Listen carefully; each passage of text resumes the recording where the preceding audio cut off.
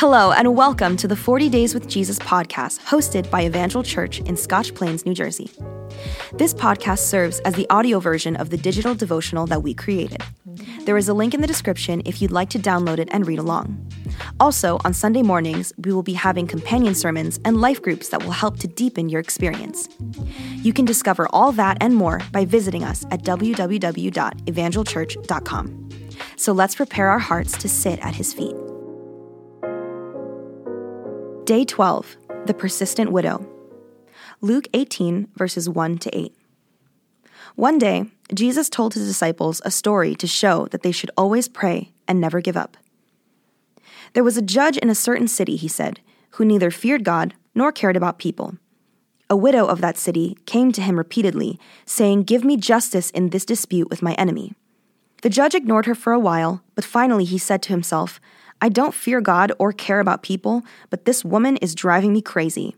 I'm going to see that she gets justice because she is wearing me out with her constant requests."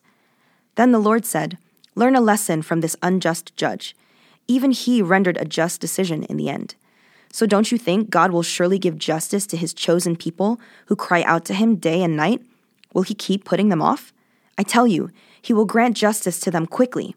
But when the Son of Man returns, how many will he find on the earth who have faith?"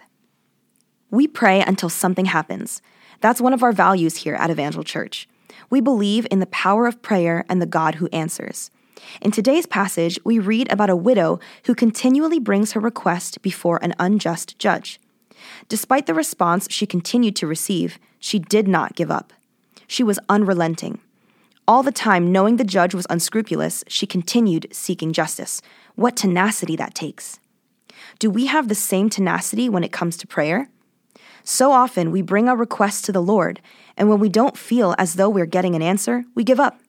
The answer hasn't come when or how we think it should, so what's the point of continuing to pray? But the Bible tells us not to lose heart. In Luke 11, verses 9 to 10, it says, "And so I tell you, keep on asking, and you will receive what you ask for. Keep on seeking, and you will find. Keep on knocking, and the door will be opened to you. For everyone who asks receives. Everyone who seeks finds. And to everyone who knocks, the door will be opened." Jesus tells us not to give up, but to keep asking, keep pressing in. He's listening, and he will answer our prayers.